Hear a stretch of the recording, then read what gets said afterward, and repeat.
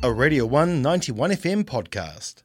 Time for our weekly segment, Business as Usual, with Trent Smith from the Department of Economics here at Otago University.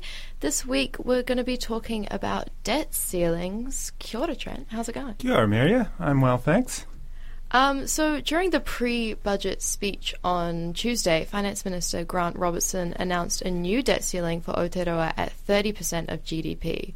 My first question for you is, what is a debt ceiling and how does it shape our GDP and policy? So there's this thing called the national debt, right? Mm-hmm. And it's something that we actually keep track of by choice. It's really not a real thing. but the idea is that governments tax and spend, and if they spend more than they tax, then you have a deficit for that year, and that deficit, if it's not made up for some other way, has to be added to the national debt. Right, so we have this running tally of how much the government hasn't collected enough taxes to pay its expenses over the years. And this is for the entire life of the country, more or less. Yeah. Right. So it's the debt number is a number that stays pretty stable from year to year, and so the debt limit is actually set by New Zealand government. That's why the government can talk about changing it. The debt limit in principle is sort of says, oh, listen, you government, you can't go above this, right? If you go above this, you've got to raise taxes or cut spending or something. And normally, I don't know, debt limits are honestly a pretty bad idea. And if they ever become binding, like, oh no, we're going to hit the debt limit, we have to do something drastic, like, it's probably a bad idea. If it wasn't a good idea to do this policy, whatever it is you're talking about, without the debt limit, it's probably also not a good idea to do it because of the debt limit. So what the government's doing announced this week is they're actually changing the way they calculate the debt limit. So to be more in line with international standards, which is appropriate, I guess. And under the new calculations, I guess we have, New Zealand has a 20% of GDP as our debt limit, and the limit's going to be 30%. So we'll have a lot of room under this system. But there's this bigger problem of should we care about the national debt? Yeah. Right. And I kind of alluded to that just now when I said, oh, actually, that limit should never be binding. We should be making decisions based on other things.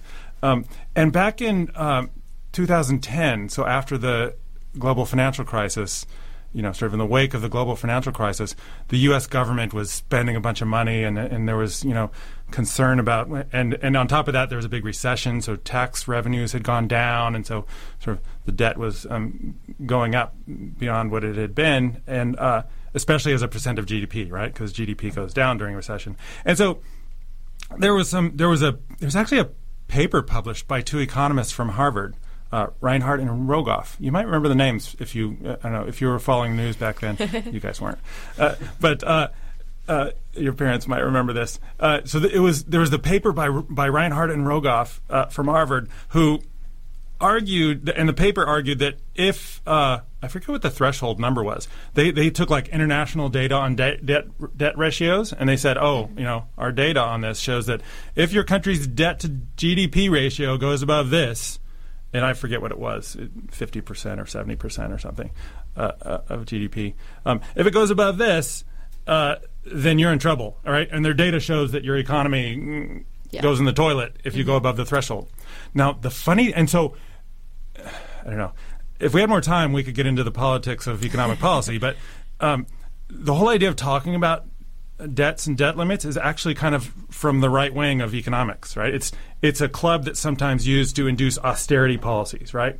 Yeah. Higher taxes, less spending, and so when Reinhardt and Rogoff published this paper and said, "Oh no, the U.S. might be getting close to this threshold. We should really stop all this stimulating spending we're doing, even though we're still in a recession," And it was hugely popular, like, in the right-wing media, right? So they got to go on Fox News and talk about this terrible thing the government's doing, and it wasn't just Fox News. It was very widely spread in the media. The funny thing about the episode was that not too long after their paper was published, there was a a PhD student over in, let's see. I forget his name. I want to say he worked at University of he was studying at University of Massachusetts or something. But he tried to this postgrad student tried to replicate the results in this famous paper, and he found he couldn't replicate them. Wow. So he emailed the authors. Yeah. He emailed Carmen Reinhardt, and said, "Hey, listen, I'm not able to replicate. Can you tell me something more about what you did?" And so the author of the paper literally emailed him her Excel spreadsheet that she had done that they had done the calculations in, and this postgrad student found a big mistake in it. Oh my goodness! The cell reference was wrong or something, and when he corrected the cell reference, the result completely disappeared. Gosh! Right. So of course this pushback from the left that of economics that wait a minute, debt ratio shouldn't matter. Sort of upset this result that had been all over the news. But of course, the new thing didn't make the news, right? You still left people thinking that debt is important. Right, yeah. So on that topic of how important debt is, in reality, New Zealand doesn't have that much debt, especially in comparison to other countries. Why do you think the government is focusing on this issue? Why are we so concerned with ideas like debt? Well, honestly, it's because people like you and I are, talking about it, right? We treat our in the popular press, we treat the government budget as if it were a household budget. Yeah, it's not a household budget, right? We literally print the money. Right? there is no limit. We could tomorrow we could spend up 3 times the debt. And this wouldn't be costless, right? You'd create a massive inflation, but it's probably the inflation you should be worrying about, not the debt. Right? That the debt number is pretty meaningless. Okay, yeah, interesting. And this is just what the evidence says. Yeah, right? yeah. I'm not making this up. There's no evidence that there's a strong effect of a certain level of debt on your economy. You said earlier that this change is going to be they're changing how they measure debt and GDP. What effect would that have on other things that are shaped by GDP, like the CPI, Consumer Price Index, and things like that? It should have no effect. This is just accounting. So the way they used to calculate the debt was it didn't take account of things like government assets and government liabilities of the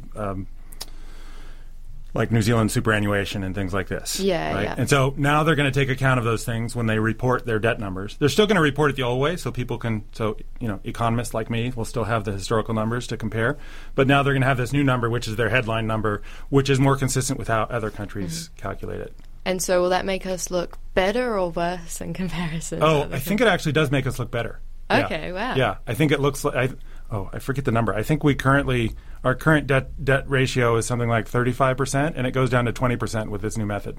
That was a Radio 1 91 FM podcast. You can find more at r1.co.nz or wherever quality content is found.